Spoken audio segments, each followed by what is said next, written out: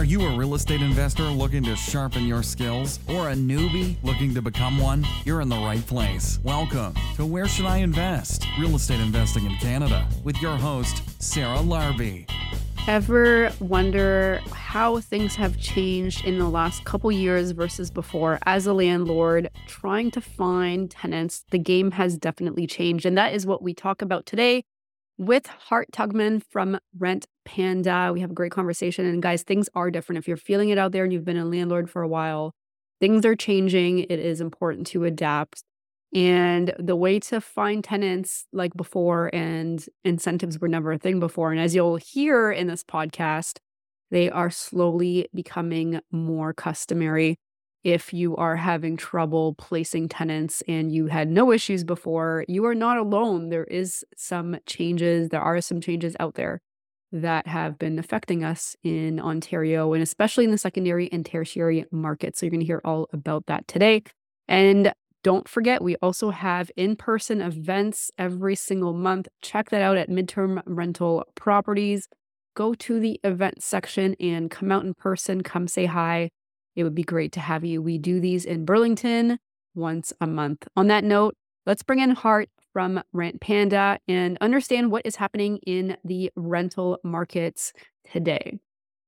Hart, welcome back. How are you? I'm awesome. How are you? Good. Before we started recording, we're talking about how it's changed quite a bit being a landlord in Ontario in 2023, 2024. And that's what we're going to talk about today. But before we do, what is new and exciting since the last time you were on the show? Well, super new and exciting, not too much. The nature of the market has changed a little bit, but our day-to-day doesn't a ton. We're leasing out properties across Ontario. We're doing a lot more property management these days because I think a lot of people are kind of fed up being, landlords. They want to be investors. So we're doing a lot more of that. And, we're introducing some new cool, innovative tools to help on the management side. And then, just enjoying the winter time, trying to get out there, get outside, have some work-life balance, have that with our team. Mental health is important. And I think we've all been grinding for a couple of years now. So just making sure that everyone feels a little bit more balanced than maybe the last 12 months. For sure. Now you have a new baby, I believe, as well, since you were last on. Yeah, I don't remember exactly when it was, but he would have either been absolutely newborn or non-existent, but he's 9 months old.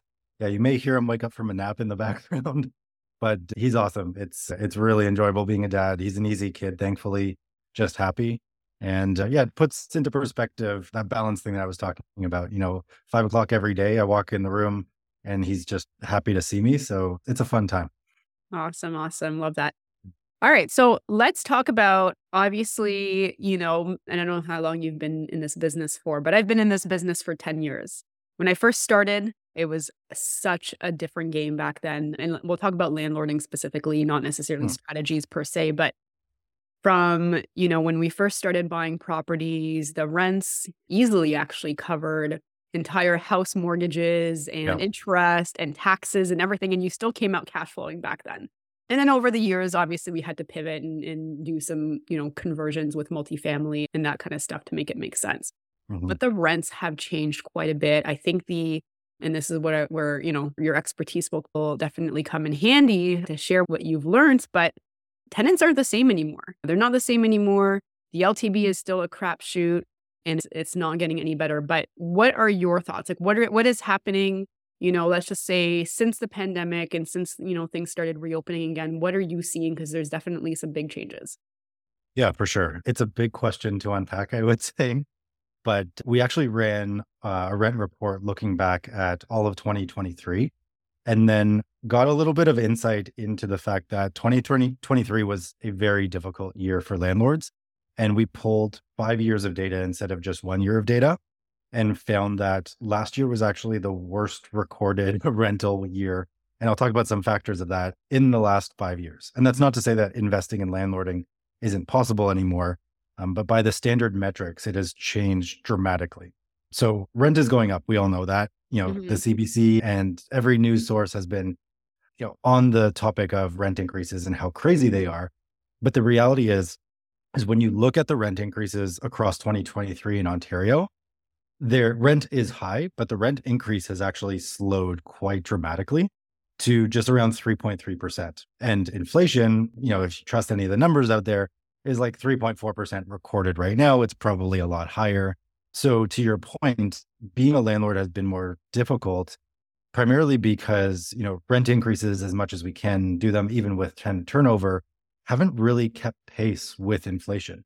So not only has the cost of building places and renovating places and, hiring out tenant placement services or property managers all gone up, your cost of living has gone up as a human being, and the tenant's cost of living has gone up dramatically. But things are still not keeping pace. And so everyone is having an affordability crisis, essentially. And placing tenants has become more difficult. And the choice of tenants has become a lot more slim, I would say. So we've got some facts that we can dive into in a little bit. But quantitatively, the quality of a tenant has actually dropped across the board in 2023, especially. Rent increases have slowed. In Q4 of last year, rent actually went down in most Ontario markets across the board. And there's issues of market saturation and whatnot, but we can dive into kind of each one. But I would say over the last year, it's been the hardest year in the last 5. And when landlords start to look at themselves as investors and evaluating new properties, the lens of how to evaluate a property needs to change. And like you said, strategies have changed. But even with existing strategies, if you know and love the BRRRR, your numbers need to change from a BRRRR perspective in terms of, longer vacancy costs to allocate. Like last year, vacancy periods increased by 16%, which is substantial. Even in a tight market like Toronto, the average time to lease was about 14 days. That went up to 18 days. May not be super substantial when you're evaluating a property, but that's just medians and averages and whatnot. So you need to keep in mind where you're investing, what your numbers look like, and, just have a little bit more of a conservative nature coming out of 2023, that's for sure. Yeah. Now, you've mentioned Ontario, there's lots of submarkets. Do you think that this is also relevant and applicable in the rest of Canada from what you're seeing in terms of stats and longer fill times, rents not really increasing as much? Are you seeing that across the country?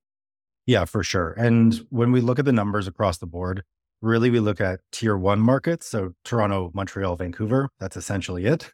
And then we look at tier 2 markets. So we've got, Hamilton, even like Edmonton and Calgary, out east when you're out in, St. John and all the eastern provinces. The same trends are happening across the tiers of cities. And the issue is even more acute in tier 3 cities. So when we talk about tier 3 cities, those are, around 80 to 120,000 people, typically and historically, blue collar working towns that have had less investment over the last, 10 years. But in the last couple of years, they've gotten a lot of investment. And I know well, and we know well from an Ontario perspective. But when you look at, even a city like Regina, or you go out and you get to BC, which is a little bit of a different beast, but you get into some of the smaller markets in BC, the same issues are creeping up where a lot of investors have put a lot of money into those markets to try and develop the rental ecosystem there. And tenants just can't afford the increased rents. The tenant pool is drying up because those who could afford those brand new, nicely renovated places have found their places and they're not moving because rents just keep, going up and up and up. So the same trend is happening across the board. And as an investor, we always look at it as, am I in a tier 1 city, a tier 2 city, and a tier 3 city? And, we just need to look at how we evaluate those properties a little bit differently. Yeah, no, that's really good insight. Now, obviously, even just from our experience with renting in the current market in Welland and Hamilton, in those areas, because we have a lot of units coming to market and more continuing, it definitely feels like a different market. It feels like it is harder to get the right tenants, harder to get the price as well versus even 2 years ago. And I think people have less disposable income than they used to. And like you said, I don't think they're moving because if they're moving, to get something of, I would say, the same amount is going to cost, or like the same amount of square footage or the same space is going to cost them significantly more. That's what we're seeing, I think, is a lot of people not moving or staying put. And then the people that are coming, I don't know about you, but I'm seeing a lot of like international students still coming and applying, people from out of town, obviously like splits and divorces, that kind of stuff. But, if somebody got a place a couple of years ago, likely they're staying put unless, there's a specific reason to move. Yep. So what about like vacancy specifics, right? Like across Ontario, it was sub 2% for the longest time. Has that changed at all?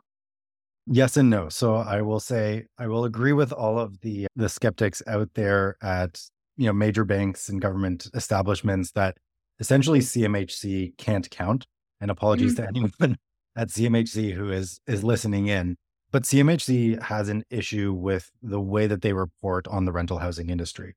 It's part of the reason why 8 years ago we thought that building a tech platform was such a great idea, because the acquisition of data for this, secondary rental market is so important. The secondary rental market and the landlords who house everyone account for 68 to 70% of all rental housing in the country. And when we say the secondary rental market, CMHC defines that as anything not purpose-built rentals of 3 units or more. And actually dove into the CMHC report this year. They define it as 3 units or more, but they actually don't report on data unless there's 4. They had an interesting term for it, but like essentially 4 units. So if they had 4 established and distinguishable pieces of data coming back on 1 unit or 1 property, then they would count it. So the underreporting of single family homes, bungalows that were converted into duplexes, triplexes is incredibly rampant. And so when you look at the vacancy rates, to answer your question, yes, CMHC said the vacancy rates are dropping and we're under 1.5%, especially in these tier 1 markets. When we look at the data that we've pulled, especially in these tier 2 markets and tier 3 markets, we're up at 4, 5, 6% vacancy rates. And I think when you talk to property managers and investors in those markets, you hear them sitting on vacancy for 30 days, 60 days, even 90 days is not completely abnormal, especially for those who are willing to wait for the right tenant. Anyone can place any tenant, but if you're willing to wait for that perfect tenant, then, you are going to have to wait a long period of time. So vacancy rates aren't as CMHC reported them. Yes, in Toronto, they may be reported as 1.5%, but if you take with that grain of salt that they're not reporting on any single family home, basement unit, duplex, or triplex in Toronto, obviously that accounts for a massive amount of housing that they just have no idea what's going on. So I would say as an investor, caution towards, being more conservative. And then when it comes to quality of tenant, we actually did a little analysis with Single Key that we're partnered with and looked at the quality of tenant across 2023. And the quality of tenant has definitively dropped. So the data, if I take a look at it, is the average credit rating went from 687 to 675. So not a massive difference, but when you look at that in terms of a median number, it's not, not substantial. The crazy numbers, bankruptcies went from 2.4% to 4.5%. So clearly people are having trouble affording what lifestyle they've gotten into. And then the same thing from a collections perspective, they went from 10% to 18% collections. And that's across all of the applications that us and Single Key see.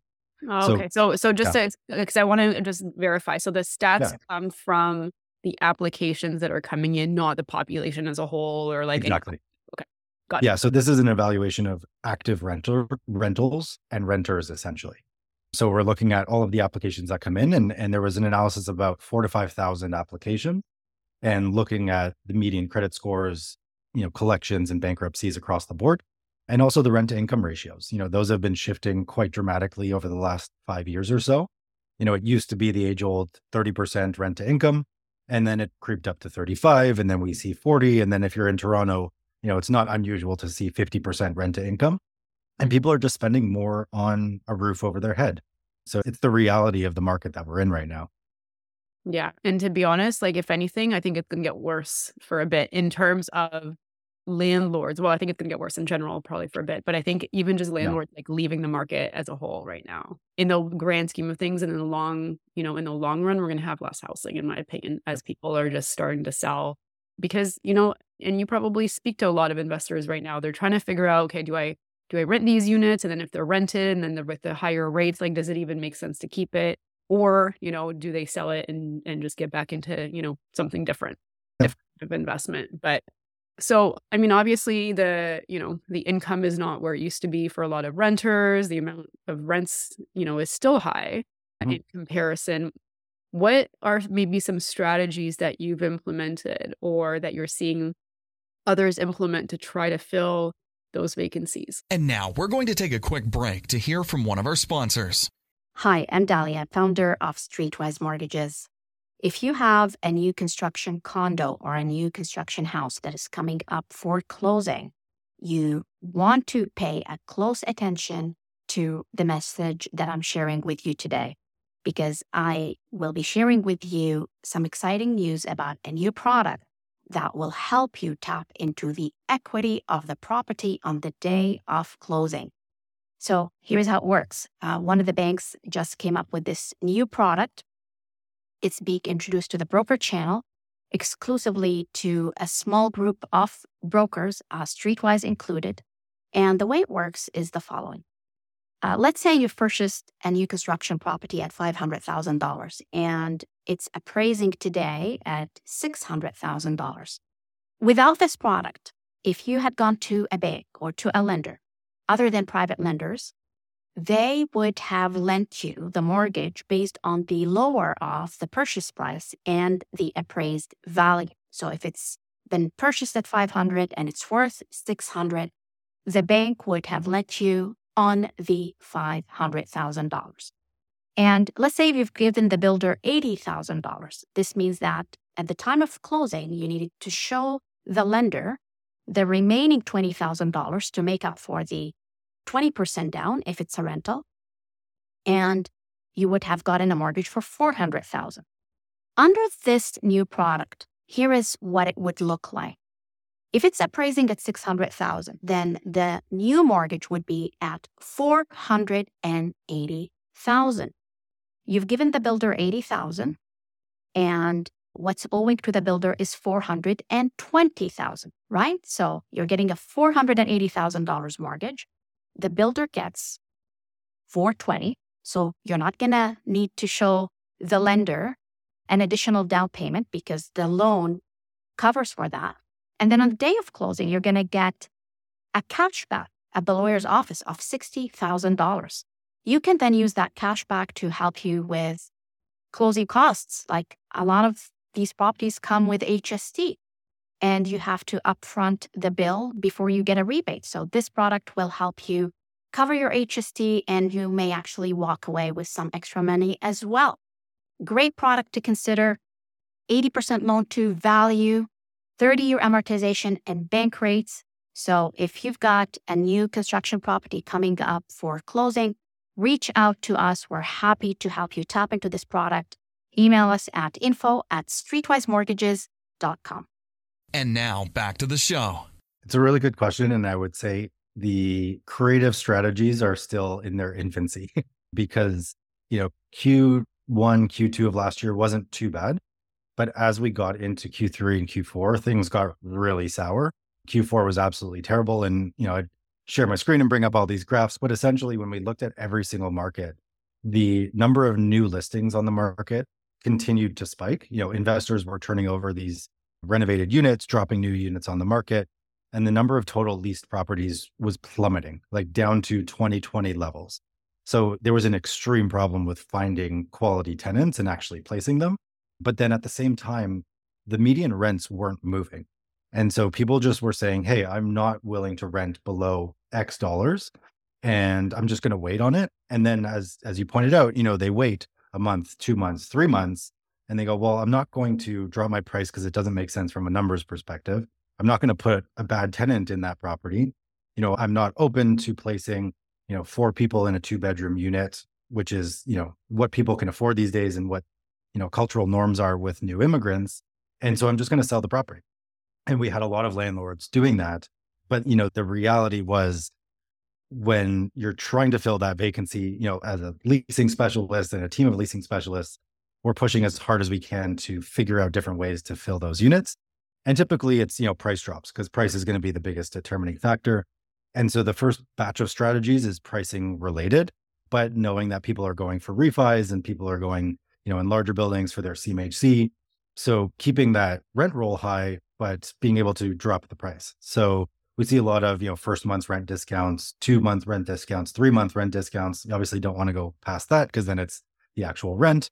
We've seen incentives like, Visa gift cards or like free, PS5s and things like that. If you're going after certain demographics, I would say those are kind of like the price related things. We've even gone to the scope of, placing an advertisement out for $1. And this is like my most hated thing back in the day, but post a property for $1 and say, offer, what price you can afford.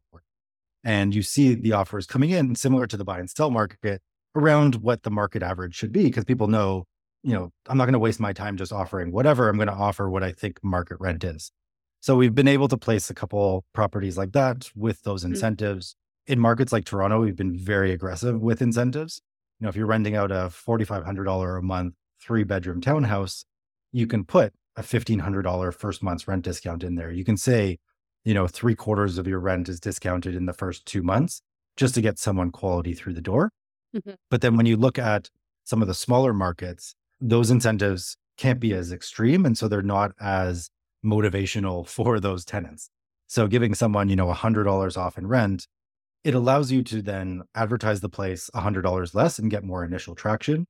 But it's not going to move a property that wasn't moving elsewhere. So a lot of the conversations are with the investor to educate them on how the state of the market has changed. And, the demographic that they're looking for may not be out there anymore. And so shifting that strategy a little bit. The other thing is, for any investor or landlord out there that isn't posting across multiple platforms, like gone are the days of, I used to, post on Kijiji and I'm just going to post on Kijiji. When we're doing leasing, we post out across Rent Panda, Facebook Marketplace, local Facebook groups, Kijiji, rentals.ca, Zumper, PadMapper, View It. Like, you have to be everywhere because that one quality tenant may be anywhere. And they may be on, searching on Airbnb and then be convinced into a long-term rental because it makes sense. And so you have to look at a multi-platform advertising strategy. And then the last thing is really just hustle. So we always say to landlords, if you're not willing to put the work in yourself, you have to hire someone that is. And nothing bad about realtors, but typically realtors are focused on buying and selling their homes, and they may do you a favor and, rent yours out if you bought the property with them. And so if you're advertising a property, you have to be on when the tenants are on, right? Tenants are scrolling on their phone at 9:30 at night, just hitting that, is it still available button on Facebook, right? And so if you're online at 9:30 at night, getting back to people at the same time that they're engaging, then they're going to convert a lot better. You're going to catch them. You're not going to have the drop-off rate that you would experience if you wait 48 hours and then respond to everyone.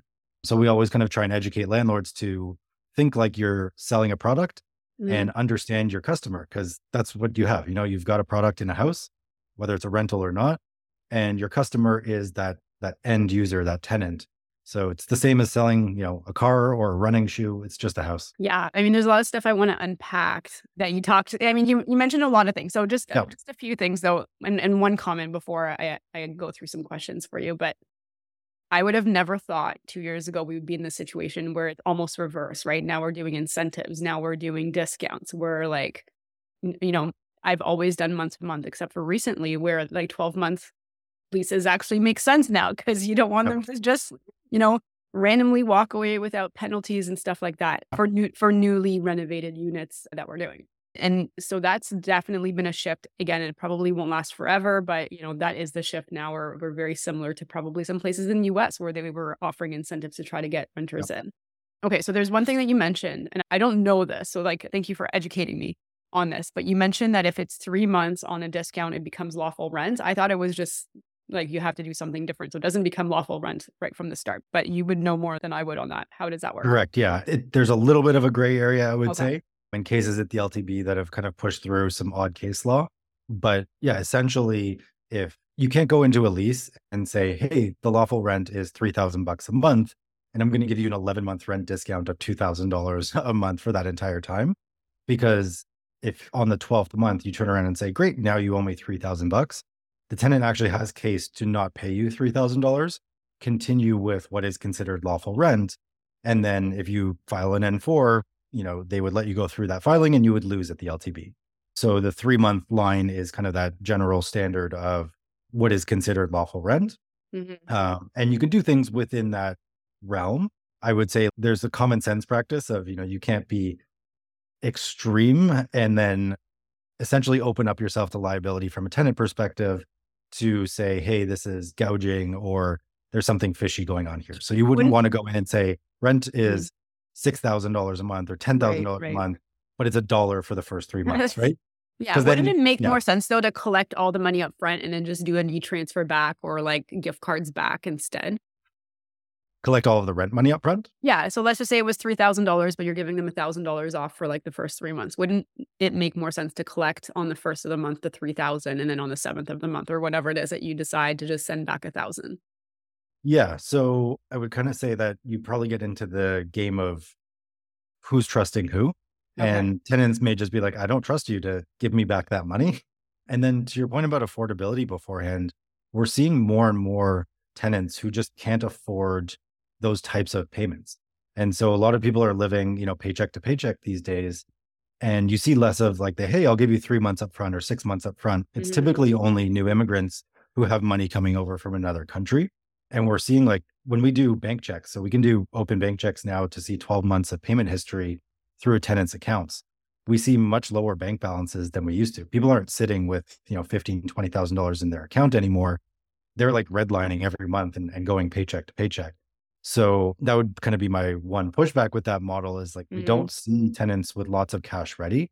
And more these days, even the idea of giving first and last upon lease signing, more people are pushing out to say, hey, I'll give you the last month's rent deposit, which is legally the only thing that you can accept, but Mhm. it's just kind of industry practice to take both and saying, hey, can I give you first month's rent the day before move in, or even my next pay period if you're Right. signing at least 60 days out. So everything is tighter these days. Mm. And to your point, I don't think it's going to change anytime soon. I think we're going to go through a tough Q1 and Q2, maybe, and hopefully as we get into the summertime, things will ease a little bit. Mhm. But as landlords, we kind of have to put ourselves in the tenant's shoes and say things are tough for them too, right? Affordability is tough, and paying high rents for the same thing that you could get for 40% less, 2 or 3 years ago is actually affecting those who work, middle income jobs, hardworking Mhm. blue collar families. But yeah, it's changed. So how would you suggest that somebody do it then? Like if it's not the 3,000 and then 1,000 back, like what is your practice? And now we're going to take a quick break to hear from one of our sponsors. Hey there, it's Jamil Ramtula, your go-to realtor for all things real estate in Southern Ontario. Are you ready for another hot tip to take your investments to the next level? Here it is. Have you ever considered looking into distressed properties? These can be a gold mine for savvy investors who are willing to put in some sweat equity. With the right vision and a bit of elbow grease, you can turn a neglected property into a beautiful home or a profitable rental. And guess what? I have just the resources to help you with that. Contact me for a 15-minute consultation and let's explore the exciting opportunities that await you in the world of distressed properties. Don't wait. Reach out now at jamilramtula.com, JAMILRAHEM as in Mary, TULA.com. Let's make your real estate dreams a reality. And now back to the show. So typically we want to make sure that we're not misleading, and we would allocate about a 10% rent discount per month for 1, 2, and sometimes, but rarely 3 months. So is We that on like a to separate see- contract? Is that on the standard lease? Like, is that like how, like, walk us through the actual logistics? Oh yeah. Yeah. So it would be on the standard lease. Everything is above board. So if you're renting out a place for $1,800, you could give them a 2-month rent discount for $180 a month. And the real benefit of that is that if you're advertising at $1,800 a month and everyone else is around that range, you would put up your advertisement at, 1620.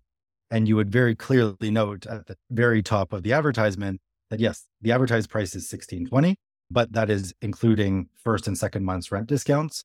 After the first 2 months, your full lawful rent is $1,800 a month. And in your pre-screening, you would have people accept the fact and like click an actual box to say, I read and understand that the lawful rent is $1,800 a month. Because you also don't want to waste your time with people thinking that 1620 is the rent. And so that's typically the way that we do it. We put it on the lease, we advertise it very clearly. And, we're not false advertising. We are Mhm. playing with essentially the marketplace, algorithms and dynamics. Because Yeah. as a tenant, if my budget is 1,800, I'm using that little slider bar and I'm probably looking at 1850 and 1750, Mhm. maybe 1700. And so you're just going to get more volume at the lower price. And especially with Facebook, higher volume equates to higher engagement. And I think we talked about this last time, actually. So people can go back to like how to get high engagement on posts. Mhm. But engagement breeds engagement, especially on Facebook. So you want to Right. respond quick, get lots of people, and then you'll get more people. So is it sorry, I just want to wrap my brain around this. Yeah. So on the Ontario standard lease, like the main forms, I don't think there's space to write this, right? So you would just do it as an addendum? No, there is space to write a rent Oh, is there? discount. Okay. Yeah, in the Ontario Standard Lease. I would probably spell it out very clearly in an addendum also. Got it. Yeah, Um, because I think you can yeah. just check it, right? Like it's like a checkbox or something if there's a rent discount. Yeah, so there's a checkbox and then there's There's a couple what is lines. the rent discount? Okay. But the general rule with the Ontario Standard Lease is like there's lots of, margin room. And so Mhm. sometimes, building a lease appendix, which you should have anyways, can be a pain. So sometimes we just put little addendums kind of as elements like text boxes beside that if you need to explain it. And we've seen it at the LTV where essentially a little text box on the Ontario Standard Lease with an additional clause or clarification of an existing clause Mhm. is essentially considered the same as a true, appendix. Okay. Or work with a company like Rent Panda to get all your stuff done properly. Yeah, exactly. So you mentioned advertising and you mentioned Kijiji, Facebook's, View It, et cetera, et cetera. Where, let's say, does your majority of leads come from that end up turning into tenants? Yep. It's all market dependent, I would say. So the tip here is wherever your property is, really understand the top marketplaces in that market. For us, Facebook Marketplace still brings in the large majority of volume and the largest percentage of closed deals. So Marketplace, and gone are the days of, bad people are on Marketplace. It's just more people. So it's more to sift through. Mhm. And then recently, actually, rentals.ca and Kijiji have been closing the gap. So for quite a few years, we found them to be kind of useless, especially Kijiji. It kind of died off. It was the old Vicon, but they've done a good job at pushing their marketplace, doing a lot of advertising, building better promotional packages. So they've started to creep up. And then we also have the ability to post out to the MLS now. And so if you're looking at a city like Toronto, you want to make sure that you're on the MLS. If you're advertising in Kingston, there's like 7 properties a month that lease out on the MLS. So there's no point in being there. So it's really market dependent. Yeah, it's interesting. Yeah, I know we've had some good luck with the MLS as well. And the fact that you guys are now able to do it, I think is huge too, because now Yeah. you're able to do the whole gamut of opportunities, not, just everything except for the MLS. Because there are going to be some people that, and oftentimes these are business professionals that may not have the time to like decipher through everything. And they're just like asking their friend who's a realtor or whichever realtor they want to use. And then they're getting help that way. And so, sometimes there's some great tenants that end up coming from the MLS, which I would say before 2 years ago, I never really even bothered. It was literally just Kijiji and Facebook and predominantly in the markets that I was at, Kijiji back then. But things have changed. And I think, like you said, I think Facebook now has become, again, for most markets, not everything, but has become the predominant way of finding tenants, getting that traction. Yep. So obviously you're seeing, a lot more, I think, difficulty in renters coming out, and markets have definitely changed. Are you seeing anything positive? I mean, we talked about a lot of the doom and gloom, but what positive things are you seeing potentially happening for 2024? Yeah, lots of opportunity for those that understand the smaller markets that they're operating in or where there is market opportunity. So we're seeing, like you mentioned beforehand, a lot of opportunity in student rentals. There's a lot of students still coming. And yes, the government passed some new legislation and is pushing, the universities in particular and colleges to offer housing to students. Yeah. Can we talk about how is that going to work? How are they going to find the housing? Are they going to build it themselves, or are they going to have to just identify investors like us?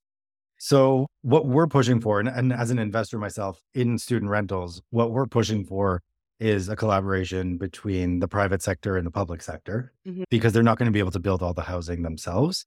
What it'll do in the short term is it'll limit the number of students coming through the door, especially in first year. We were seeing cohorts of university and college students that were made up of a third of international students. And there was already a housing crisis beforehand. And, the volume of people coming in were incredibly large. And then you had a lot of landlords who were taking advantage of that, putting 6 to 8 people in a 2-bedroom house because they could get a lot more money for it. So it's always the bad apples that ruin it for everyone else. But I think the long-term solution has to be one where the universities kind of push for government reform from a legislative perspective on the zoning front, because building student housing is very difficult in a lot of cities. And then I think if you look at, the zoning for small boarding houses and the opportunities for investors to jump into that, which is what I'm personally looking at, that's a big opportunity, but it needs to be started at the government level. The zoning laws need to change to allow for a broader range of neighborhoods to allow for this type of housing. And then, in the short term, people are really scared. They think, the number of new students coming to the market is going to be halved, but they forget about the 4 years of, students that have been enrolled that are still going to require housing, and master's students and PhD students. So I think by the time kind of the current cohort runs out of need for student housing, not only are they going to dump into the standard rental housing sector, so that's going to cause that problem there, but there's going to be some changes that allow for these students to be housed. And I would expect the number of applications to rise back up, maybe not to like COVID levels where universities were just trying to make a lot of their money back, but it'll rise back up. So student housing is a massive opportunity. Obviously, the addition of extra units is still kind of the thing that everyone is talking about, whether it's garden suites or basement units or any kind of ADU. So we're seeing a lot of our clientele pushing, those extra added units and adding value in that way. And those units are going for a premium for sure. Garden suites are the hottest thing on the tenant side as well.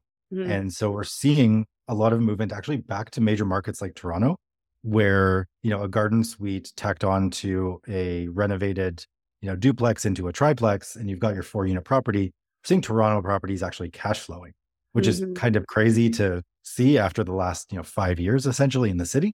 So people that were investing in, Peterborough and and Trenton and whatnot are actually coming back to the city. So there's opportunity to increase density there, to have profitable investments that are coupled with, cash flowing opportunities, coupled with high levels of appreciation like Toronto is likely to see in the continued future. And then the last thing is just that there still are really good tenants out there.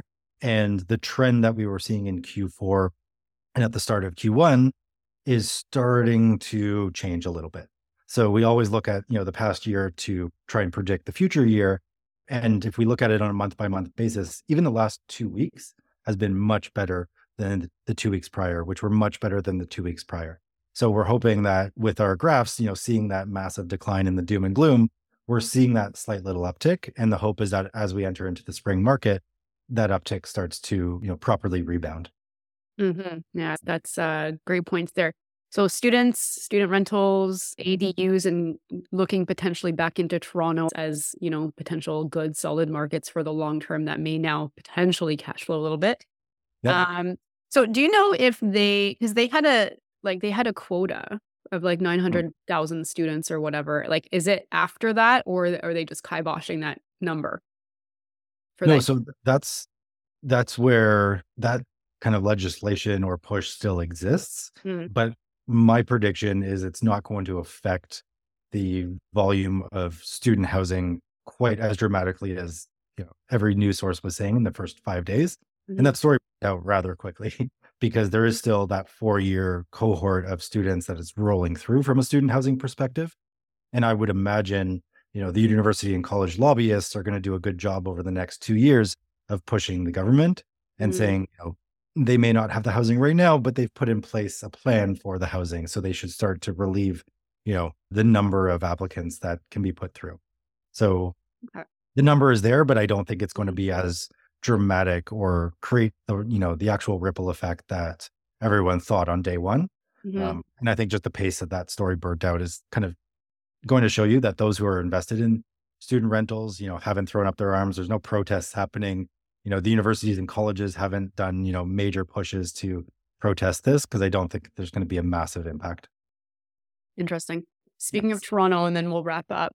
And I don't know if and again, like this is, I just read something about it the other day. Yep. Know more about it, but something about like opening up the opportunity for more rooming houses or being able to rent by room. Have you heard of anything like that? I've probably read the same article. I haven't seen any legislative changes or proposals, but yeah, I've just read that article. On the student housing front, I hope that it's a trend that continues across most major markets.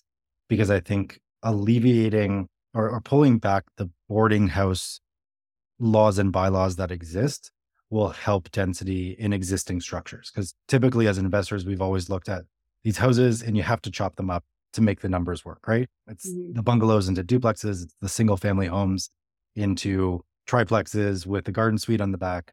But, we were personally looking at a century home that could have had, 9 bedrooms, 10 bedrooms, 12 bedrooms, and chopping it up was just cost prohibitive. You don't want to touch anything structural with that type of house, and it was cost prohibitive essentially. So I think the loosening of those laws will allow these houses that are just going to be torn down and turned into, typical suburban mega mansions. It'll allow investors to come in and put in place quality boarding houses and house the population that needs it, whether it's students or new immigrants or just young professionals, without having to invest as much as they have in the past with true conversions or just push towards, the tear down and rebuilds. Yeah. And now we just have to make sure that insurance and finance, all the banks and the lenders are also on board, because that's going to be the other side of things, right? It's like one thing for them to open it up, but then you've got to find the lender that's going to finance it. And then you've got to make sure that it matches with, the insurance and the insurance requirements, that kind of stuff. So, but, it's at some point, something's got to give. And I think that there's a need for that. Like you said, there's a lot of people that are finishing school and they may not want to go back to live with their parents, but they may not want to be in a student rental anymore and probably can't anyways. So that's like a nice, easy transition. They're probably young professionals. Could be very interesting. And I think my last bit on that is I think, the money will always dictate it. And so if there is a push towards permitting boarding houses or having a licensing program where there's opportunity for the government to make money off of it, it will likely be pushed through a lot faster. And I think from a cash flow perspective, there's an opportunity there. Like I would get licensed as a boarding house provider. 100%. I would too. And because if you had 9 to 12 rooms, even think about seniors. Perfect example. But, again, we go where the money is, right? And the government goes where the agrees with whatever happens if it makes them money, I suppose. Yep, exactly. Awesome. Hart, just quickly, what do you offer with Rent Panda if somebody is interested in your offerings? For sure.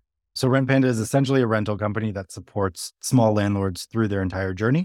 So for those who are still in the DIY phase, doing everything themselves, we offer software to help place and manage tenants, most of it for free.